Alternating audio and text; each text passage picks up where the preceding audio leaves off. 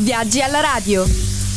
Bentrovati da Josie Di Giorgio ad un nuovo appuntamento con Viaggi alla radio, dove proseguiamo il nostro tour radiofonico per lo stato del Connecticut e ci occupiamo di Mystic.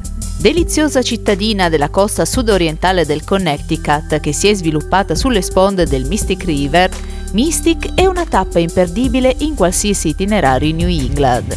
Antico villaggio marinaro e porto di baleniere, ha mantenuto negli anni un'atmosfera pittoresca e vivace che attira ancora oggi turisti da ogni parte del mondo. La sua attrazione più famosa è sicuramente il Mystic Seaport Museum, ma sono anche molte altre le attrazioni e le cose da fare in questa località.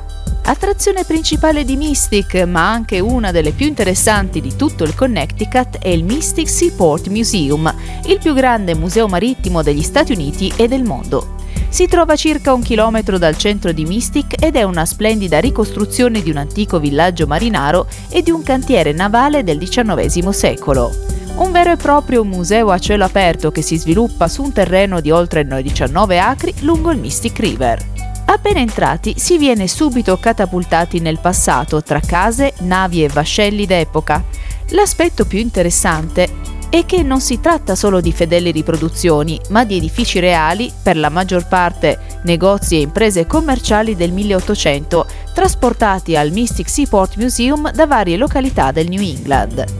Pareti in legno, colori tenui, arredi originali e guide ed artigiani in costume d'epoca che spiegano ai visitatori come venivano svolte le varie attività e com'era la vita quotidiana di un tempo.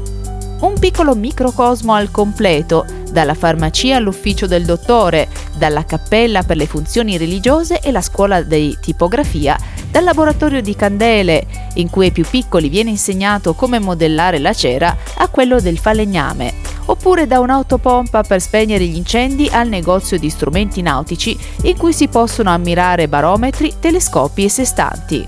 Una vera e propria passeggiata nella vita costiera del XIX secolo. Il museo è arricchito anche da ampi spazi verdi e da giardini molto curati, in cui sono state piantate antiche varietà di piante e fiori, come quelle che si trovavano comunemente in quest'area un tempo. I più belli sono senza dubbio il Buckingham House Garden e il Burroughs House Garden. Il primo rappresenta il tipico giardino della prima metà dell'Ottocento, quando il terreno familiare serviva anche per il sostentamento. Questo parco è suddiviso in zone, un ricco orto vicino alla cucina, un giardino floreale vero e proprio all'ingresso per accogliere i visitatori e un piccolo frutteto.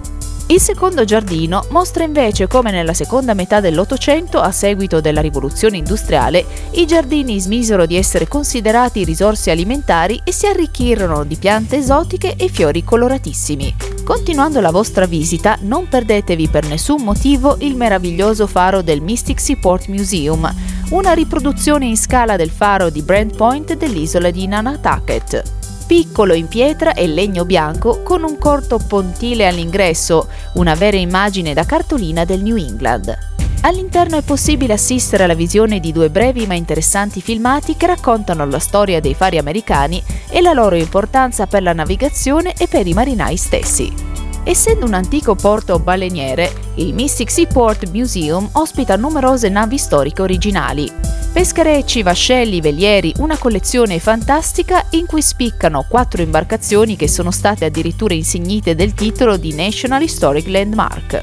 Il primo tra tutti è il Charles Morgan, l'unica baleniera in legno esistente al mondo, l'ultima sopravvissuta di una flotta composta di più di 2700 velieri. Costruita e varata nel 1841, la Morgan è stata utilizzata per quasi un secolo per la caccia alle balene e dopo un attento restauro ospita ora uno spazio espositivo dedicato proprio a questi cetacei. Ed eccoci giunti al termine del nostro viaggio radiofonico di oggi. La prossima tappa nello stato del Connecticut si terrà domani sempre alla solita ora.